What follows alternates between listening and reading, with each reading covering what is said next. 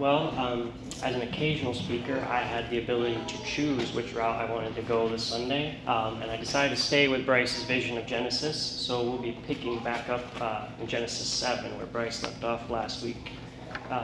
So that's where we'll be the majority of today.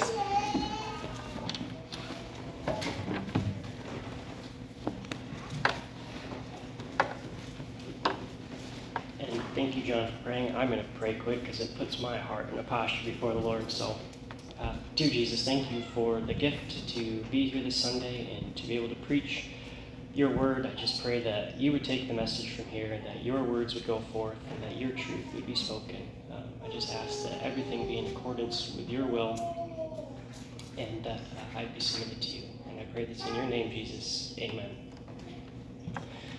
All right, so I wanted to do a little recap of Genesis 6. So last week, Bryce had 3 points. I'm just going to steal right from because he did it really well. And I really appreciate how he's been going through Genesis. So a recap of Genesis 6. So we see in Genesis 6 in the beginning that God's plan for creation is corrupted beyond recognition. And there's really no hope for it. And this is because of the wickedness of man. Sin is the only thing present in the world except for in one man, and that is the righteousness of Noah. And God has grace upon Noah and instructs him to build an ark for the salvation of mankind and for the animals. And through that ark we see the salvation of God, and that is what we will be looking at today in judgment actually coming upon this world in Noah's age. So kind of in my introduction, one of the things I wanted to look at is what the Bible says about Noah. And Bryce has talked about this quite a bit in the last couple chapters, but I want to dive into this a little bit more. So it says in Genesis 6, 5, and 8, "But Noah found grace in the eyes of the Lord." In Genesis 6, 9, it says, "This is the genealogy of Noah. Noah was a just man, perfect in all his generation. Noah walked with God." And in Genesis 6:22, "Thus Noah did according to all that God commanded him, so he did." And in Genesis 7:1, "Then the Lord said to Noah, 'Come into the ark, you and all your household, because I have seen that you are righteous before me in this generation.'" And then in Hebrews 11:7, which Bryce talked about last week, "By faith Noah, being divinely warned of things not yet seen, moved with godly fear, prepared an ark for the saving of his household, by which he condemned the world and became an heir of the righteousness which is according to faith." And then in 2 Peter, it mentions Noah very briefly, but it calls him a preacher of righteousness. So what I wanted to point out is really what we're looking at here is a person of righteousness that did the will of God and was allowed to have salvation over his life, over his family's life, and for the continuance of the world, and that he found grace in the eyes of God because he was obedient. Just in those verses, he did according to all that God commanded him. He preached the righteousness of God, and he was faithful, and he had faith in God, and the Lord honored that to the point where he gave Noah instructions that would save him. And that's now where we're at in chapter 7. So my goal for today is just to try to make it through Genesis 7 and hopefully proclaim Jesus in the midst of that. So I'm going to read, just starting out, Genesis 7, 1-9. "Then the Lord said to Noah, 'Come into the ark, you and all your household, because I have seen that you are righteous before me in this generation. You shall take with you 7 each of every clean animal, a male and his female, 2 each of animals that are unclean, a male and his female. Also 7 each of birds of the air, male and female, to keep the species alive on the face of all the earth. For after 7 more days I will cause it to rain on the earth 40 days and 40 nights, and I will destroy from the face of the earth all living things that I have made.' And Noah did according to all that the Lord commanded him. Noah was 600 years old when the floodwaters were on the earth. So Noah with his sons, his wife, and his sons' wives went into the ark because of the waters of the flood. Of clean animals, of animals that are unclean, of birds, and of everything that creeps on the earth, 2 by 2 they went into the ark to Noah, male and female, as God had commanded Noah." So I was doing some research on how long it would have taken approximately to build the ark.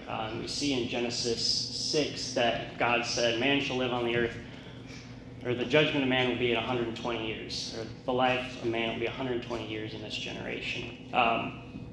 And if you're like me, I kind of took on the notion that it took Noah about that long to build the ark, approximately.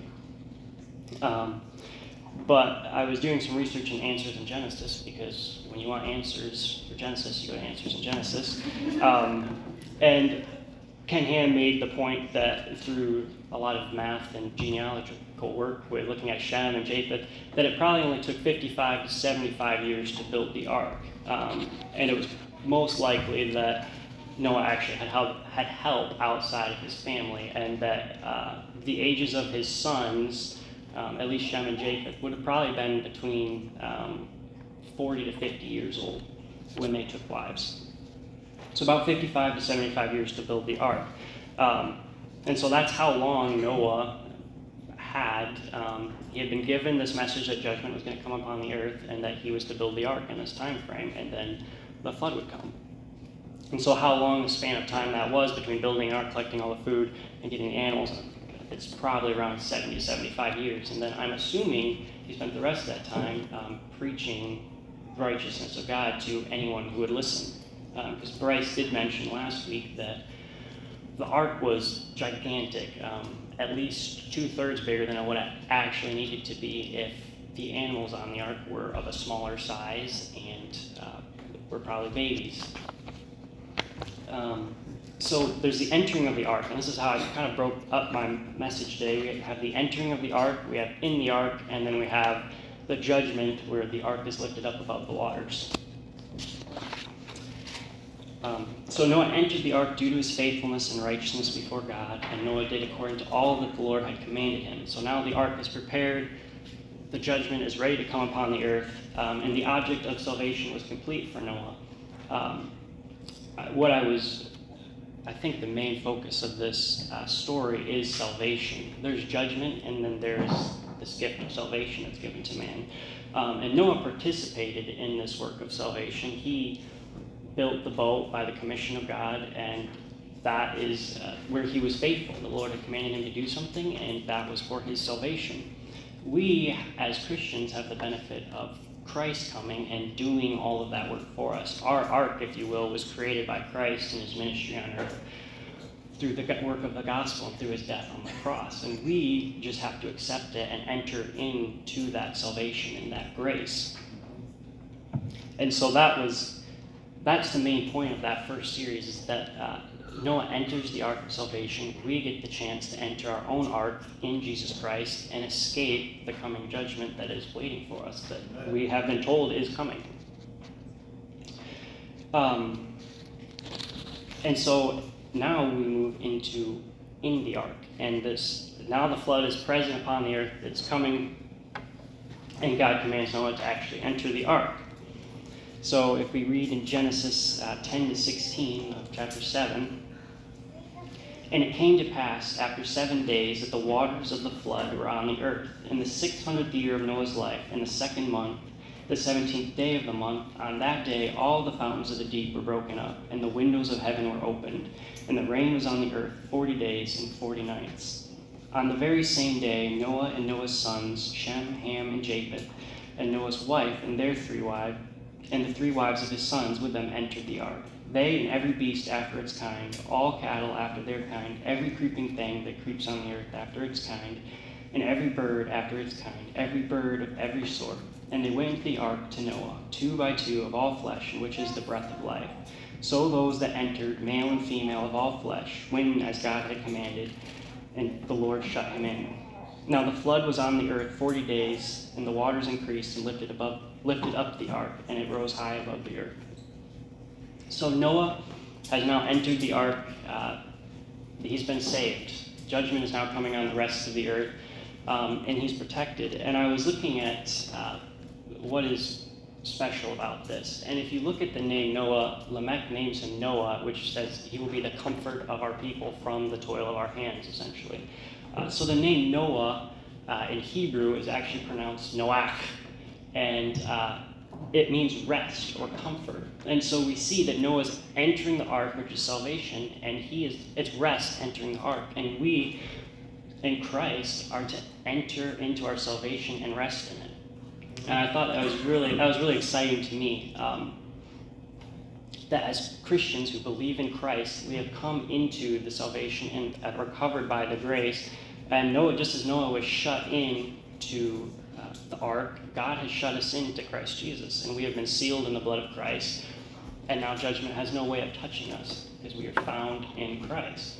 And we're to rest in that. And that the knowledge that yes, there's judgment, and yes, there is a hardship that's coming upon the earth, and there is every day of our lives, but we will be lifted up above that because we are found in grace. And Noah, I am sure, endured difficulty on the ark. There was the care of the animals. There was the knowledge that the rest of the earth had been destroyed. I'm sure that was hard. And there was probably this wondering of when the flood was going to recede and what was going to come after that. But all the same, he had been given a promise from God, and he could rest in his grace that had been given to him, just as we can rest in Christ. So there is we see in verse 16, 16, that the Lord shut Noah in. And Jesus says in John 10:9, he says, I am the door. If anyone enters by me, he will be saved and will go in and out and find pasture. And I was pretty blown away by that comparison, that it is as if that Jesus was, that the door of the ark is a picture of Jesus. It's a Christophany, if you will, that the Lord uses the door to shut them in. And that is what he does through Jesus when Jesus died on the cross. He is our door, and the Lord used that to shut us in from sin. He kept us from the judgment that is coming. So the ark is lifted above judgment. I'm realizing I'm flying through my notes. But that's okay. So the ark lifted above judgment. I will read the rest of the chapter here, and then we'll talk about that. And so this is verse 18 to the end.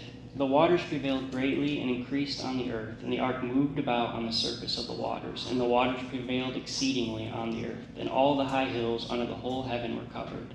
The waters prevailed 15 cubits upward, and the mountains were covered, and all flesh died that moved on the earth, birds and cattle and beasts, and every creeping thing that creeps on the earth, and every man, and all whose nostrils was the breath of the Spirit of life, and all that was on the dry land died. So he destroyed all living things which were on the face of the ground, both man and cattle, creeping thing, and bird of the air. They were destroyed from the earth. Only Noah and those who were with him on the ark remained alive, and the waters prevailed on the earth 150 days. One thing about this is the Lord keeps his promises. He is faithful to provide grace and salvation, and he is also hard in the fact that he has justice, and he does bring justice. And there is a set time frame where there is a window of grace and of salvation, and then that window will be shut, and there is now judgment. And his judgment is exact and perfect and complete.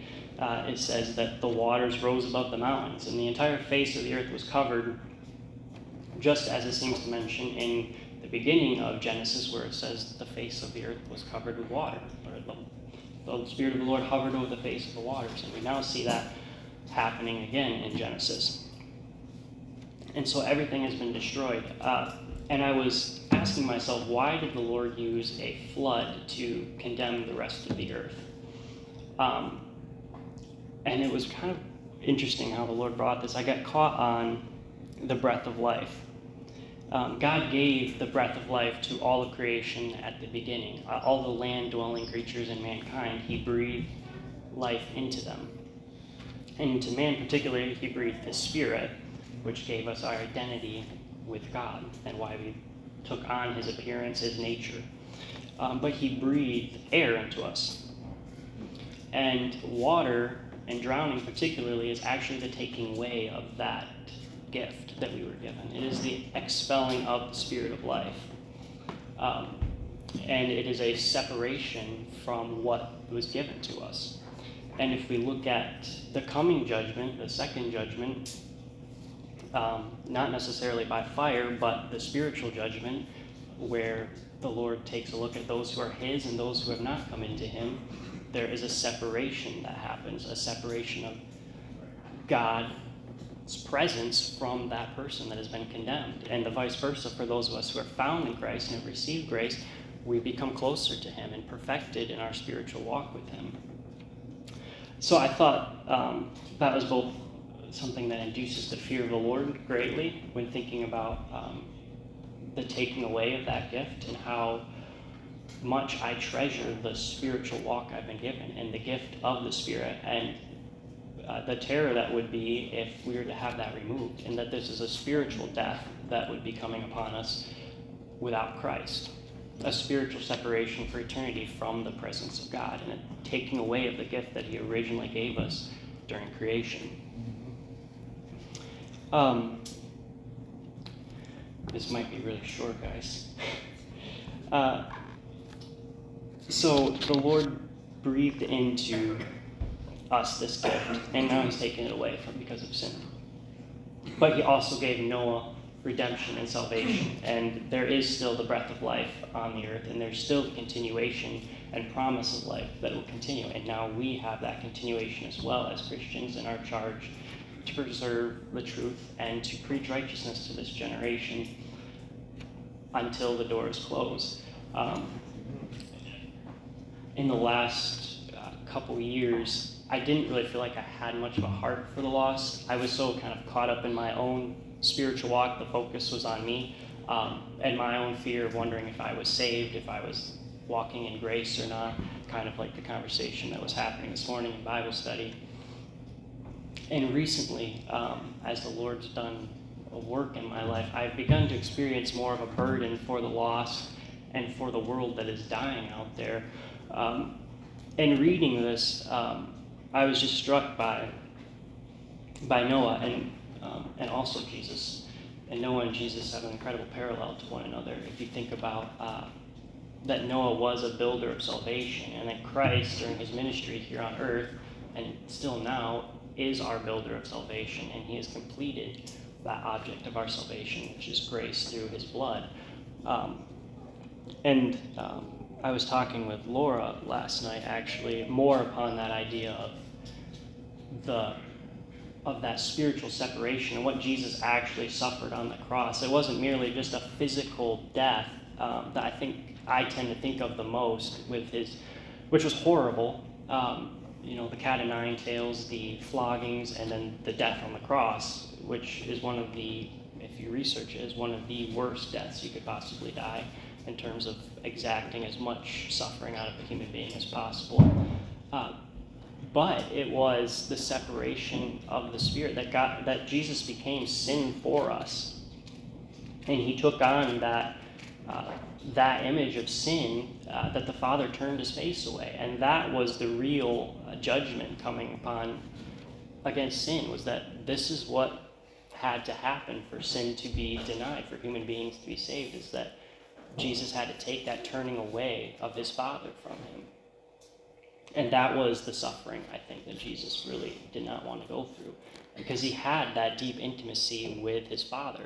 And I don't even know how to begin to explain the depth of that, or how it looks that in the Trinity there was a separation for a time. There was a tear, if you will, between the Son and the Father that occurred.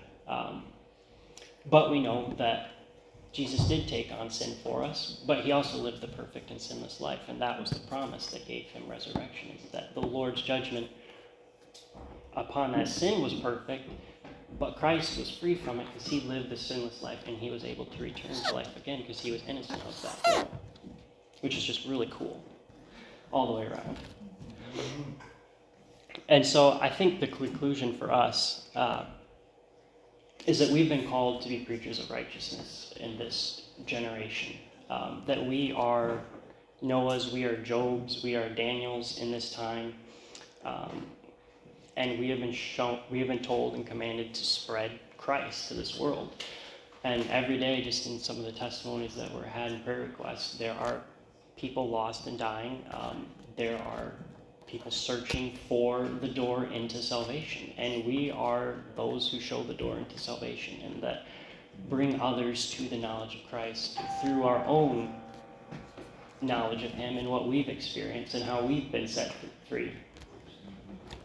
So I think that's something we need to dig into and look at. I was also reflecting, this is kind of a hodgepodge. When you get into Noah's Ark, there's about a bajillion directions you could go into. You can go into salvation, you can go into grace, you can go into the work before the ark, you can go into the animals and the things that have to do with animals and how that's spiritually significant. And so you could go in a lot of different directions, which is also the Bible, ladies and gentlemen. If you're bored with reading the Bible, it's not the Bible's fault. It can be overwhelming for a person like me who sees it all and wants to talk about it all, and then begins to write notes about something and spends 15 minutes going through all those notes when there's so much to talk about. But it's that we are preachers of righteousness, that we need to stand up in this age. If there is darkness that needs to be rolled back, it's because there needs to be Christians that roll back this darkness. And I've been talking with my dad a little bit about where this world's at, where our country's at, and I've recognized that there needs to be repentance. And biblically, it came upon those who are righteous that often repented for the wickedness of the nation, that they were sorrowful, that they were grieved for the sin that was present in their nation or upon the world. And I've just been recognizing that it's for us as Christians to step up if we want to see a change and to repent and to show this lost world that we care and that we're sorrowful over what has happened in our own stake and why it's dark this way and how we have not represented the truth of Christ well. And I feel most of us in this church actually have represented Christ well, and I'm very thankful for that. But it's also our duty to repent for those who haven't represented Christ well and to bridge that gap. And I think Noah did that. I'm not sure exactly what it looked like. It called him a just and perfect man. And we know that no one is perfect except in the eyes of God, and he found grace in God's eyes. And so I'm imagining he preached his own imperfection, but the grace he found in God's eyes, and was offering that to anybody who helped him build his boat, anyone who mocked him with his boat, and all of that. And so that is where I'm burdened and moving forward through this, just wanting to express Christ to the best of my ability to all who need to hear it. And I know I fall short of that on a daily basis, and that is where the ark is a picture of where we can rest in grace, that we have come into that salvation. We have that joy. We have the privilege of being saved from judgment. We don't have to worry about that. We are the freest people on earth, and we can live in that. And that is something we should share. So I think that's where I'm going to wrap it up. So I'm going to pray quick. Dear Jesus, thank you for your gift of salvation, for your work that we can enter into. I ask, Lord Jesus, a special blessing over all of us here, that we, like Noah, would be able to enter into our salvation, into our grace that we've been able to receive through Christ, and rest in it. That whatever